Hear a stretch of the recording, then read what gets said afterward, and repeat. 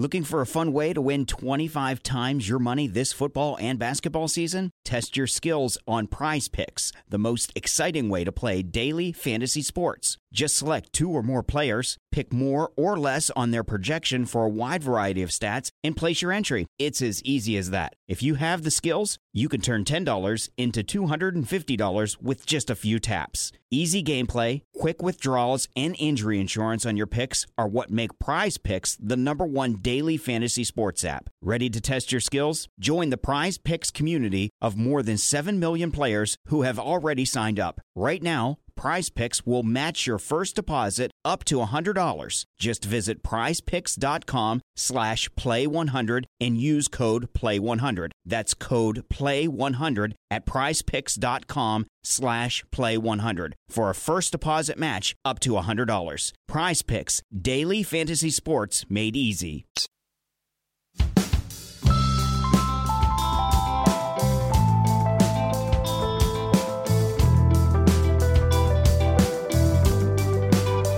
This episode of Red Inker, we look at T20 batting and how players are preparing differently. And so we got on someone who talked to a lot of players and coaches and thought about it a lot.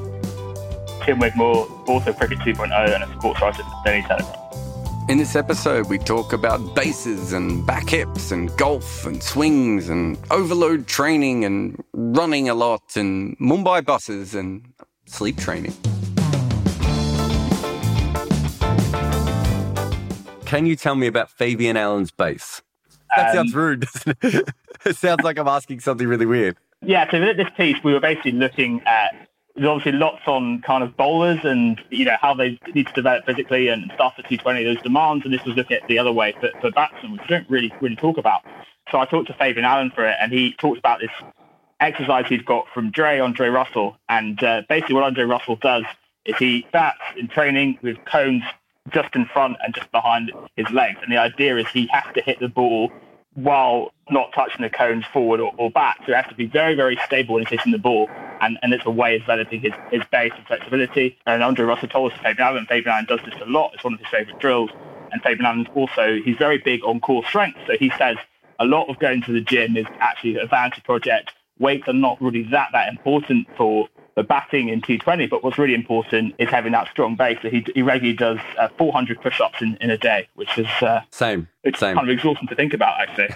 Well, the interesting thing about that is I remember when that changed within West Indies cricket. So it wasn't that long ago that the West Indies players, the other players from other countries used to laugh at them because they all looked like they had beach bodies. And cricketers don't really have that. I remember Mitchell Johnson, when he retired, suddenly he got like this incredible, like different kind of physique. And he put a tweet up going, "Oh, it's so good, I've now got a beach body after years of having a cricket body." And specifically, and I've forgotten the name of this trainer, which is really going to annoy me, but he's a former SEAL from Barbados. And he was working with the West Indies team. And he was saying that they all were doing all these heavy weights. And I think it was Carlos Brathwaite and Chris Gale were the two. And he just said to them, "You're strong anyway. You don't need to do that. What you need is core." And that must have been about 5 or 6 years ago now. And some players had already gone towards it before then. But it's quite clear that core strength has taken over from weights. So it's very rare now to go into a gym and see a player actually pumping up the way that Robin Uthappa used to do. Yeah, I think if you were a weightlifter and you were trying to do a scoop, it would be fucking freaking impossible because you couldn't get down the time, you couldn't move, and you couldn't hit a wide Yorker because you couldn't move. So yeah, a lot of these guys, it's not the strength that they need to work on per se, it's having that core strength and that flexibility, so they can you can hit 360 from actually a wide range of different positions. And that's been an interesting kind of cultural shift in sort of T20 training, from kind of training to look good on the beach, to training to be what's most effective for actually your job, which is to score runs. Just a perfect example of all that is Chris Tremlett when he played in the seniors tournament, and some of the other England players were like, "Look, he looks incredible, but we're not sure he's going to be able to field a ball because he won't be able to bend over and pick it up." Obviously, he's doing bodybuilding now. Anyone wants to look up those photos, they're more than welcome to. Something else that you talked about in this piece was how power comes from the back hip. You talked about a Liam Livingstone story. Yes, and this is actually a good example of coaching getting better, and because we're still only 18 years into T20, so actually the kind of knowledge of it is still kind of in its infancy a little bit. But as we get coaches who are smarter, that will really help players a lot, because they'll be able to say, do this particular thing. So the story is that Liam Livingstone, before the England-Pakistan T20 series last summer, he was doing some work with Paul Collingwood and Marcus Trescothick. And they basically noticed his legs were a bit too far apart in his stance, which kind of meant he was wasting some of his power and he wasn't kind of going through enough. And because you're meant to kind of use your back hip for power, but if you've got too big a gap, that power is kind of going to be lost and you're not going to be able to transfer it into the ball very efficiently. So he was losing his momentum from his back hip. And then by narrowing the gap between his legs, he's able to use that more efficiently. And you actually see he goes on an amazing spree at 13 sixes and 68 balls against Pakistan, including this great century. And he's almost like a tennis server where he kind of has the kind of weight on his back leg and then he explodes into it. And he actually, that six from Harris Ralph, that famous one when it's into the rugby league ground at Headingley, but actually he kind of, after he's hit it, he kind of carries on acceleration forward, which is something you'd probably see in baseball, but not traditionally in cricket. And that's quite a good example of that. Obviously, Livingston guy's got a lot of power, but it's actually that coaching and that knowledge that's probably helping him to kind of use that in a more efficient way. And I think that's going to be a really important trend going forward, that as you see coaches who are actually thinking through the T20 prism rather than this is what we always did in Test cricket, blah, blah, blah, that's going to really help batters to not actually get more powerful, but to use their power more efficiently, which I think is the key point, because there's very few players now. There's always no one who you think they cannot hit 90-metre, 100-metre six. It's how do you get yourself in a position to be able to do that as regularly as possible, and how can you be smarter with kind of using what you have? Yeah, John O'Wells is, I think, the best example of that. Looks like he cannot hit the ball anywhere, but he has actually hit sixes, even if he only hits one every 48 balls. And occasionally, when he gets in the right position, he still does it. There aren't many John O'Wells left in cricket, though. Most players can hit sixes far more regularly than that now.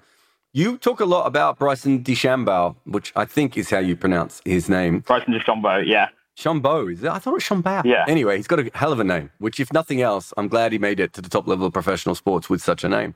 Who's a golfer who basically, I can't think of a single cricketer that's ever sort of changed themselves and their training practices as much as he did. Even someone like Benny Howe still prepares like a normal cricketer. He just has different deliveries.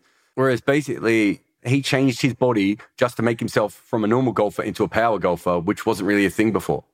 Yeah, so he gained 40 pounds in 9 months. So he was actually he was starting this before COVID happened, and then COVID happened. He's like, I might as well use this time. This is kind of handy because you can gain weight in a way that you didn't have to practice golf all the time. And then he increases his average drive from 302 yards to 322 yards in the following year. So that's a massive, massive increase, the highest ever. And he goes on to win a major of the US Open for the first time ever. And actually, he dipped a bit this year, but there was kind of worry that he'd kind of hacked golf and he kind of ruined golf with this. But he'd found a way to just hit his drives a lot further, which clearly is a huge advantage.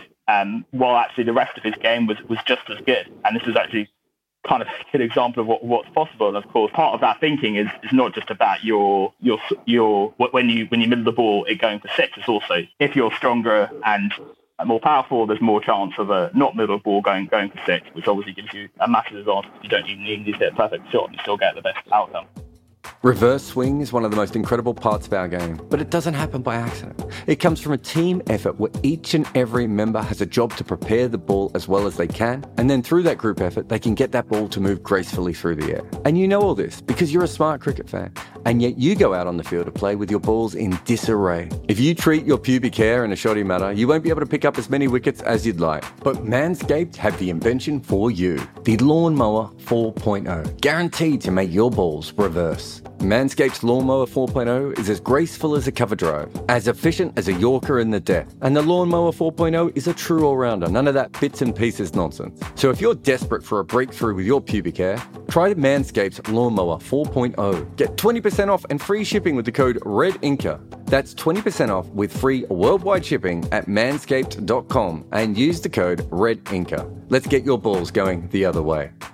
You talked to Julian Wood for the piece. So Julian Wood, for people who don't know, is a very controversial figure in cricket. In fact, he is very controversial. Yeah, I don't think I've ever heard more negative stuff about a coach outside of maybe, I was going to say Ian Pont, but I don't even think that's fair. I think probably the most controversial figure, Julian Wood, basically is what I would call a hitting coach. He doesn't really care about batting. He cares about swing speeds and all these sorts of things. He talked to you about overload training, which is something that's very big in baseball, which is basically using heavier bats and using heavier balls to overload your body. Yeah, he is a controversial figure. I think he's probably confused as cricket's not used to a figure like this, and there's always going to be this sort of distrust about outsiders and people who they've been doing their jobs the whole, in the same old way, and they kind of resent this guy coming in.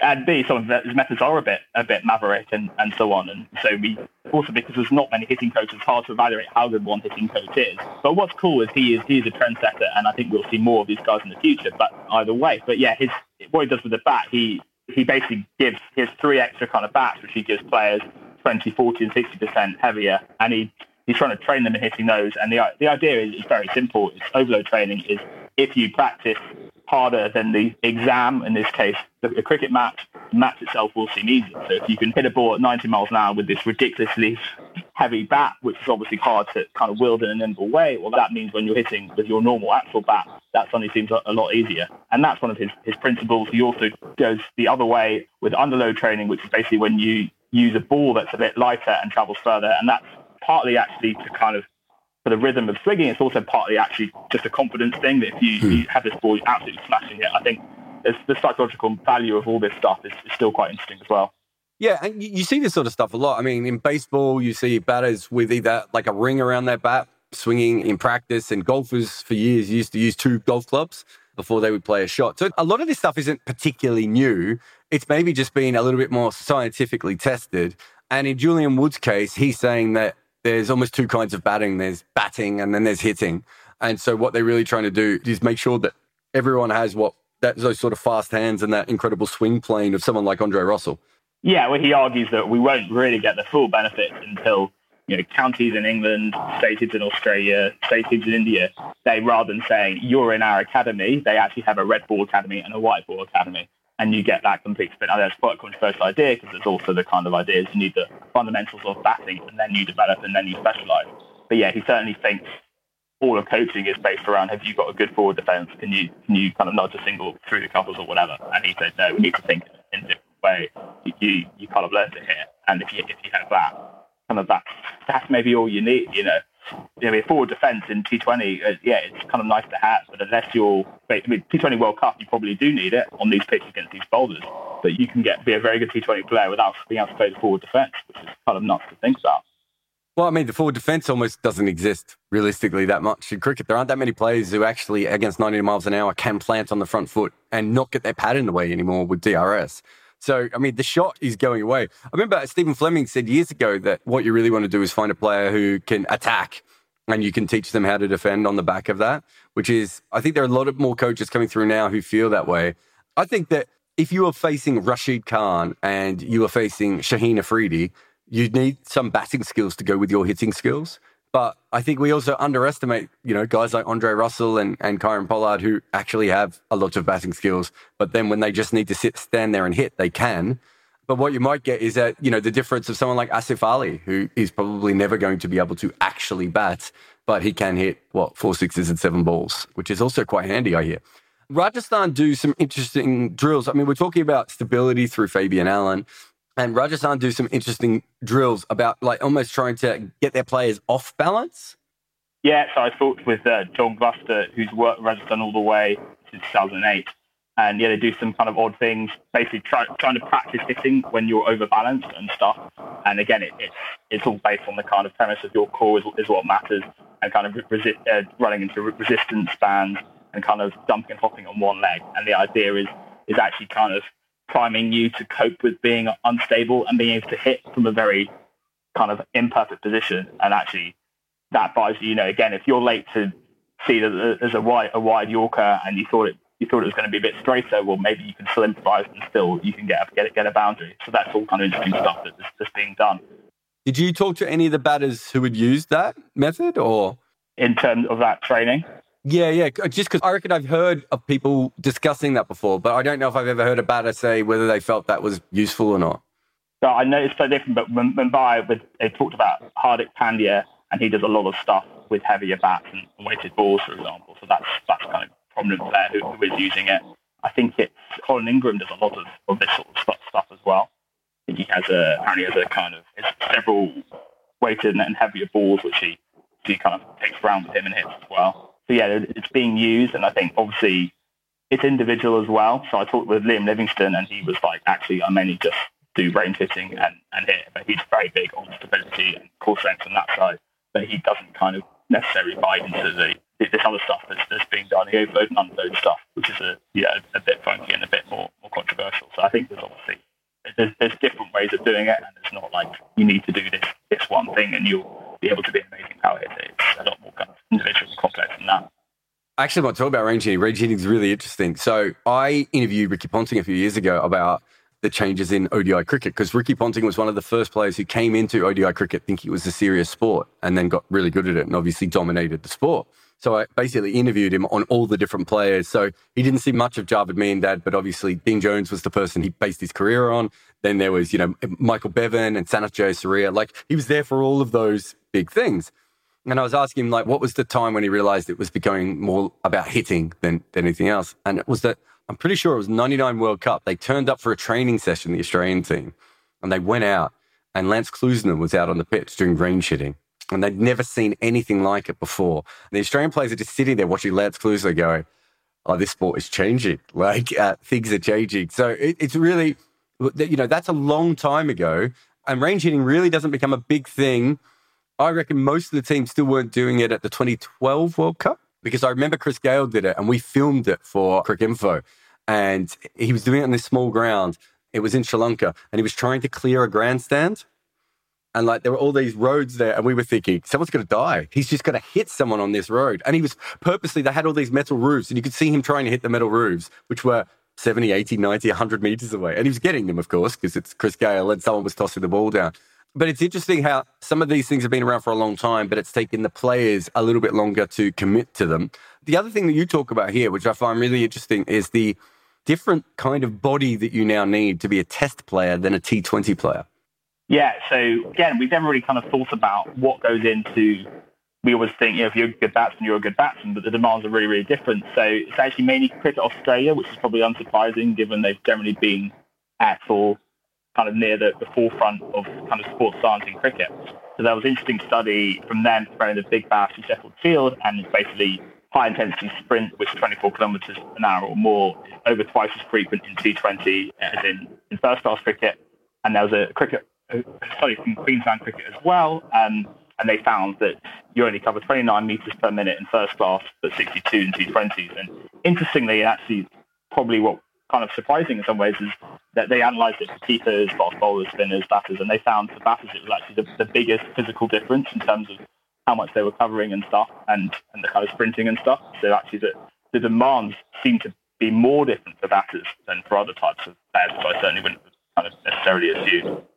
You looked at a Sanju Samson innings that went through the Rajasthan team where he made, was it 50 or 60, and he didn't hit many boundaries, and he ran 10 kilometres. And the next game he went out for nothing and ran 5 kilometres. Like, there's a big jump up if you make runs, isn't there? Yeah, absolutely. And it's interesting for teams becoming aware of this, and actually that should have an impact on fielding positions as well.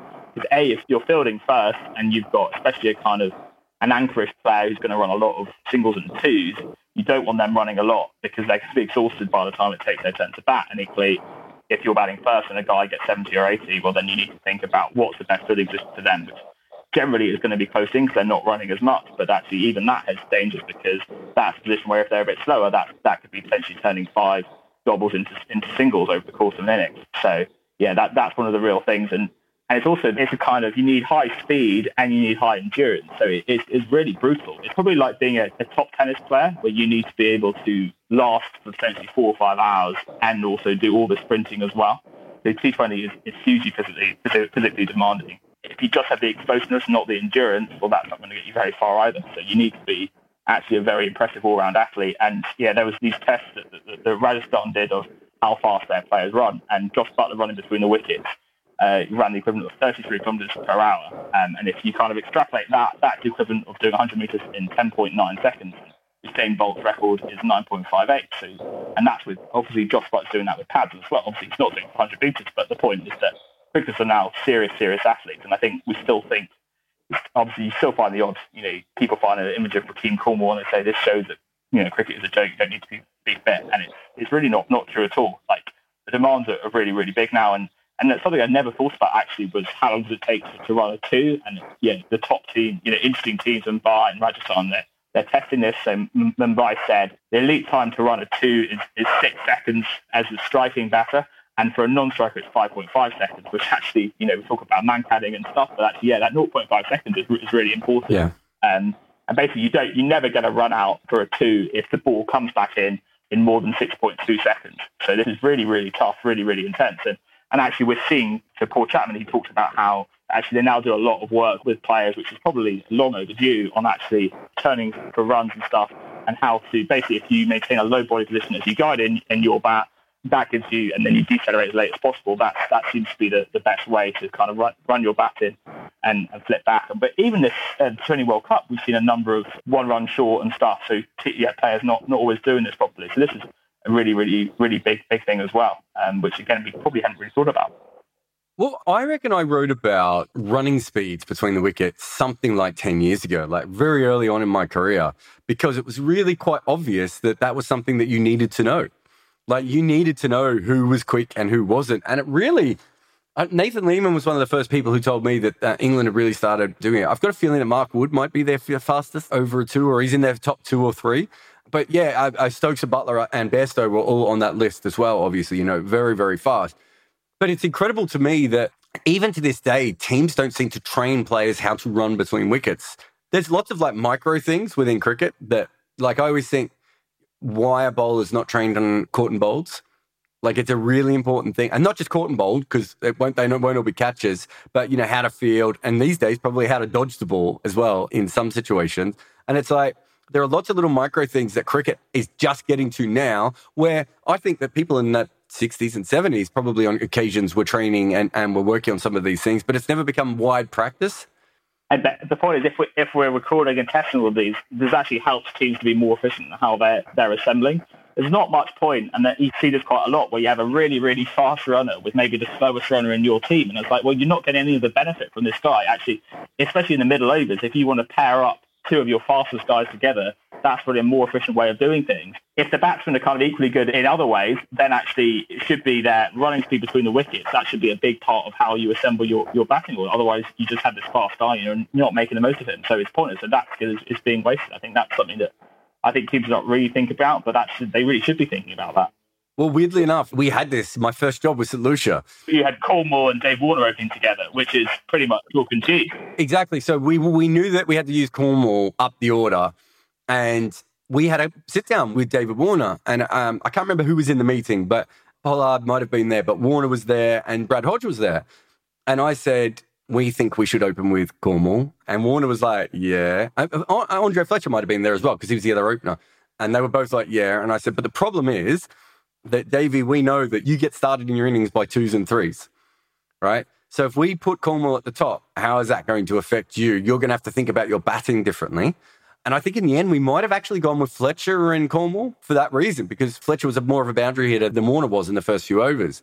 And that allowed us to do that. But we had to have that conversation with David Warner, because otherwise, the first game he's out there. Yeah, he's getting run out. Yeah, exactly. And when you talk about different kinds of, this is something I find really, really interesting.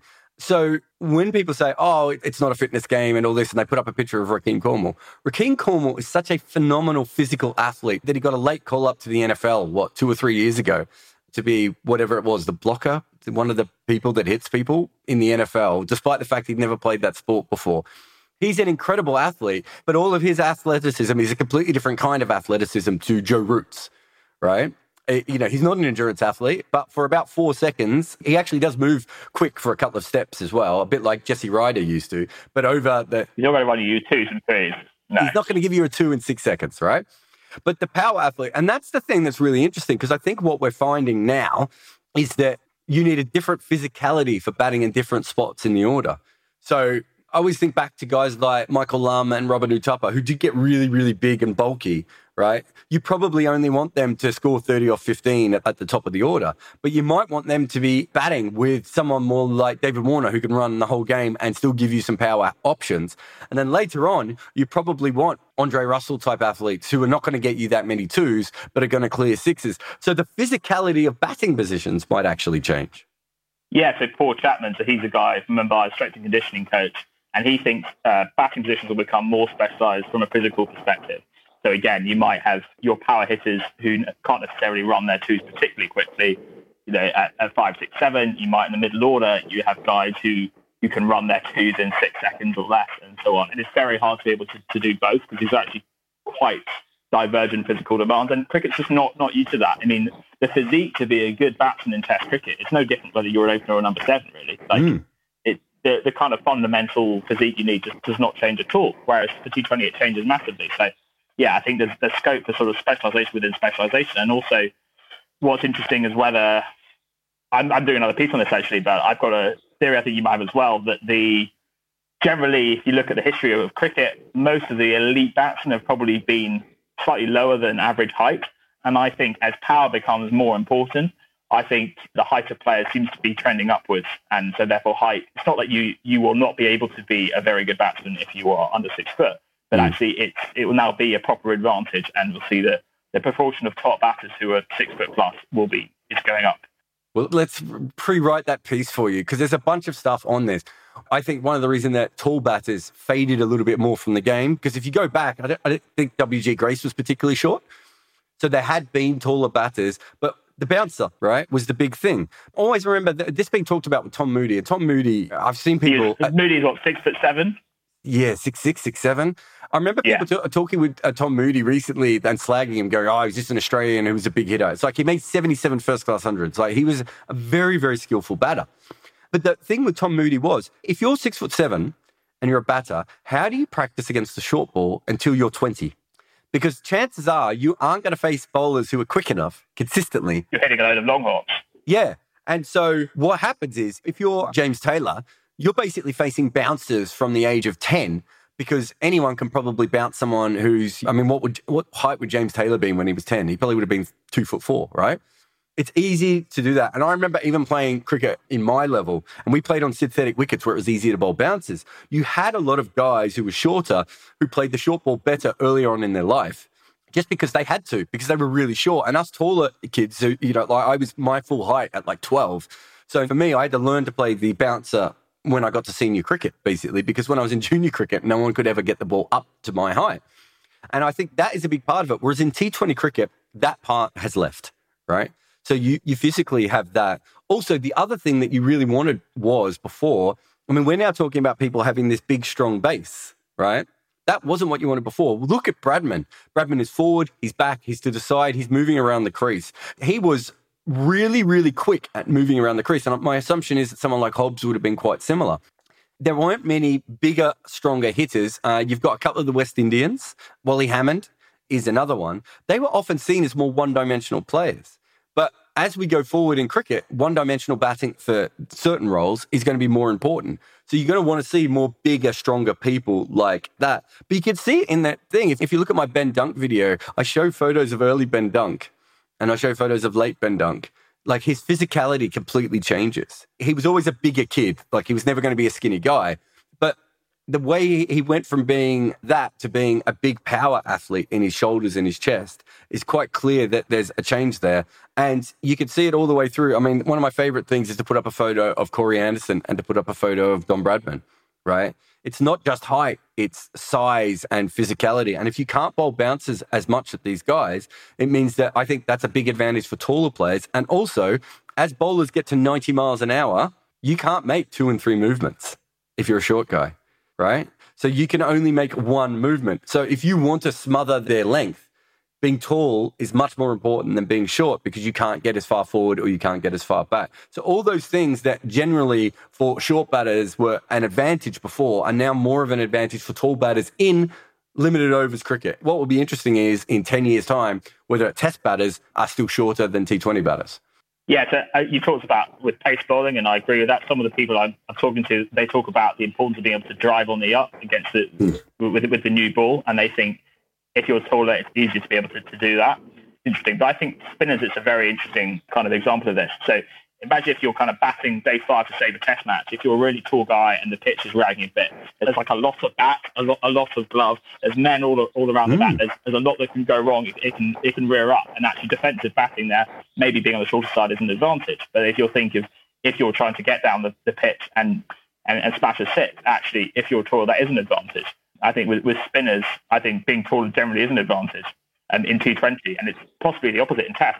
Yeah, I think if you look at the history of cricket, the other reason that so many batters were shorter is because the ball didn't bounce that much, right? The original pitches weren't as hard and as fast, and the bowlers weren't as quick. So if you look at the original wicket keepers and the original batters, they're way shorter than even now. Now, sadly, we don't keep data on this like they do in American We don't keep sports. data very much with cricket. No, it is quite sad. But if you look at the photos of the original wicket keepers, the reason they had to be so short was the ball quite often rolled along the ground, right? Whereas now you also need to be tall because you need to be able to take the flyers that go up, and you need the wider wingspan, especially in T20 cricket, of a wicketkeeper, because you want to be able to go sideways because there's never going to be any slips, right? So you need to be able to do that. So my guess is that the physicality of those positions have been changing probably even before we noticed it. And there are other things that you talked about there. Like I think it used to be that if you had a tall batter, they weren't as pushed, the sort of stuff that you were talking about. But the other thing is, if you're a tall batter, it's only one step to get down to get past the rough sometimes, whereas a shorter batter might need 2 steps. But on the first day of a test, when the ball is bouncing more, you might actually want to be a taller batter to be able to handle that. Whereas on the 5th day, when the ball's keeping low, it's harder to go low if you're tall. So all those things are really interesting. And then with T20 cricket, again, you're going to want flexible batters who can move around the crease. So eventually what we're going to be looking for is like Giannis Antetokounmpo type freaks who have the skills of shorter guys. But the unicorns, Yeah, the unicorns, but have the heights of someone else. It's a really, where it will go and the specialization of all this that you've been talking about there, will we get to the point of baseball where we have regular players who are in the team because of their running between wickets? Because I know of one already, Sachin Baby, at RCB, one of the reasons they got him in was they thought he was the best guy at getting singles and getting their guns back on strike. Which makes sense. But yeah, so this theory at the moment, kind of working theory, is that being tall is most advantageous if you're an opener or you're a finisher. So you might get those physical profiles being different, and you have your more traditional kind of batters in the middle who you not necessarily kind of really, really tall, and your really tall guys open or batters at 6 or 7. And so it's like, actually, you could get a guy who's 19, 20, and they could be like, you've always been a finisher, but actually, you're not tall enough. We need to remold you. If you want to be an elite cricketer, you've got to be a number 4, and you've got to do this role. And it's kind of like your height might begin to predict your role inside of it a little bit, which has never really happened before. I can't wait for undersized finishers to become a thing. I'm coining that now before it even comes up. There's a couple of other really interesting things here. So St. Lucia was my first job. And other than learning that there are certain seats on the bus that you're not allowed to sit in because Roddy Estwick has already claimed it, and West Indians particularly, I've told, are very, very superstitious with which seat they have in the bus, which I found out very early on. The other thing that I had, we had a bit of a dodgy bus in one of the venues, and behind me in the seats was Mitchell McClenaghan, who, I don't know how tall he would be, but 6'3", 6'4", fast bowler, obviously. Big guy. His legs just go into your back. Well, no, he kept saying, can you fix the chair? And we couldn't fix it. And so he basically had his legs up his ass the whole time that we were on a bus because my chair wasn't working correctly. And he wouldn't change chairs, of course, because why would he do that? Because this was his lucky chair as well. The reason I bring up all that is that Mumbai have taken out huge rows of chairs on their buses, especially on their longer journeys, because of this very fact. They're now thinking about the rehab of their players based on the trips to and from the game, which is not the case in a lot of these T20 leagues around the world, I can promise you. And again, it's quite a basic stuff, but yeah, so they were in Abu Dhabi last year for the IPL, and a lot of their games obviously in Dubai and Sharjah, so a fair amount of travelling. And yeah, Paul Chapman, he basically realised that this time, sometimes an hour and a half back to Abu Dhabi, and it was dead time. In fact, obviously, if you're not starting to recovery, you have to it makes the recovery process then harder when you do start recovery. So that this was not just dead time, it was damaging their players. So actually, yeah, he took out every other row, so suddenly you've got leg room for Kieran Pal and Hardik Pandya and so on. And the players also put on Normatec boots, which are these, they're quite hard to explain, but basically they're these sort of special boots which go all the way up, and they use compressed air to massage a player's legs and to help their recovery. So they look a little bit like ski trousers, and they keep these boots on for 40 minutes when they're in the coach. So suddenly, rather than the coach being a time when you get a bit stiff because you don't have enough leg room, it's actually a time when you're used to help you have your recovery. And it's, it's good for power, it's good for strength, it's also just good for not being injured and being fit on the park. And these are all quite some ways quite basic things, but we're going to see this more and more. But I've also been at the forefront in terms of giving players Oura rings, which basically record their sleeping patterns. It's quite big in the NBA and other US sports league, and we're seeing it more now. But I think one of the really, really interesting and really one of the big things I think for IPL teams to think about more in terms of advantage is even with the new 10-team season a little bit longer, you still have 9.5 months a year when the players are not with their IPL teams. They could be anywhere, and it's actually how you can use that time properly. Mumbai have started with their SBS, so Paul Chapman and his team, they try and talk with their really young Indian players, especially every month, even more than that, and actually getting a sense of what your players are doing when they're not with you is really, really important, because you might do all this work on a player and then they come back a year later and they've kind of gone back and they've ignored everything. So Mumbai, they try and get all their players. They've got a kind of an app on Microsoft Teams, and they try and get players to update this every few weeks, which records things like how well they're sleeping, soreness, and everything, and try and get GPS data on their training and matches. And it's actually, you can use that time when you're not with players in a productive way. That's a massive, massive thing. And I think generally T20 teams are not doing this anything like enough. But it's the IPL teams who actually have the clout to be able to do that. In the small leagues, they're probably just not paying the players enough for the players to kind of to buy in. But if it's like, your IPL contract depends on you turning up for the following season, X, Y, and Z, you're meeting these criteria, otherwise you're not going to be in the team. That's actually when you'll start to get these really, really big improvements. It's almost going to be like a pre-season thing in football, where if you turn up out of shape, you're in real trouble. I think that's clearly one of the big things for teams to kind of to get ahead of. The sleeping stuff's really interesting. As you said, the NBA teams have been on it for, I don't know, maybe 4 or 5 years now, and it's become a bigger deal in the NBA. I remember one player telling me that before he went into the IPL, he'd train himself, because essentially what happens in those leagues is you actually have to change your sleeping patterns. Now, some of those games finish at like 12, right? At night. You've then got to go back. Everyone's got to have showers. There's probably some press. Decompress. Yeah. So you're not getting back to the hotel before 1 a.m. Then you've got the relaxing time afterwards, whether you want to drink, whether you want to party, whether you want to play video games, whatever.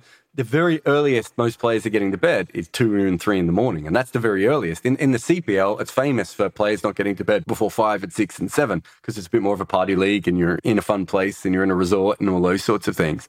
That is actually way different to what first-class cricketers do. It's completely fundamental, and I know that I don't think teams have ever worked it out, but I know that test teams have talked about the same sorts of things with when their players play the day-night tests as well, of having to learn how to sleep in different environments at different times. One of the things that I found when we were with St. Lucia is the breakfast was pointless. Some of our games were starting at 9 o'clock at night, right? Because our owner wanted later night games because he wanted the games to be shown at breakfast time in India. So we were playing at 9 o'clock at night. So if anything happens in that game, you're finishing at 12:31, right? Then by the time you get back, it's 2 a.m. Any decompressing time means you're not going to bed before 3 or 4. Breakfast in most hotels is over by 11 a.m. Yeah. Right? It's simple things like that happen again and again. And teams are not always just working that out. And it's a hard thing to be able to work out, what you need is a breakfast chef who works a late shift at the hotel when the hotel breakfast is finished, just so that people have that option for them. Because what you really don't want is the players then getting up and going, oh, God, we'll just go out and get some takeaway. You don't really want them going out and getting crap food at that time. You want them to be able to eat really good food. That's the level of which I think the IPL teams are getting to, but the rest of T20 cricket is probably still a little bit removed from. But sleep is such an important part, because we have completely different schedules for different formats of the game, but also the games that start at different times. Yeah, and actually on the diet point, traditionally, like, teams might have, like, even though they had a set, they'd be like, this is what the team eats. But actually, even within batters, the sort of foods you need, depending on your role, whether you're a power hitter or a guy who hits a lot of twos, that's actually really different as well. So you need to have, Mumbai they had personal nutrition plans. I think they're sort of not dogmatic in those. There's a bit of flexibility. But, like, I was told that Kieran Pollard, has a lot of, he loves his fish with veg and a small amount of carbs, and that sort of does all right for him. But that's like a really big thing as well. And you think in Premier League football, actually, some top players, they actually just pay for themselves to have their own chef who lives in with them. And actually, from the point of view of actually, it's a relatively small investment, probably worth $100,000 a year. So that's already paid for the chef. Just to go back on that and to finish up, it was Chris Gale and Carlos Brathwaite started traveling with their own personal trainers for the same reason, because they knew that it was a small investment for them, but it would, for their base price, how much money that would be worth long term. And it wasn't that any of the fitness trainers and any of the teams were a problem. It's just that they're at this team, then they're at this team, then they're at that team. So they just needed that. Tim Wigmore, thank you very much for coming on the podcast. Cheers, Jared.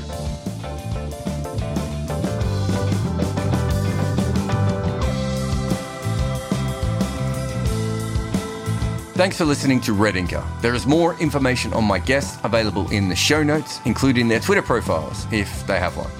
This is the important bit, though. Please review on Apple Podcasts or anywhere really. Share it on all the social medias and just get it out there. If you can, act it out in plays on your balcony with your loved ones.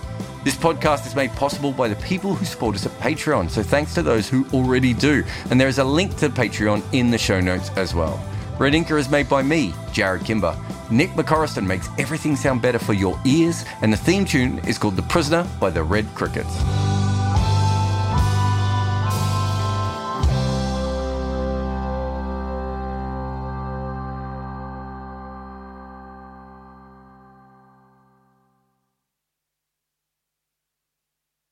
Sports Social Podcast Network.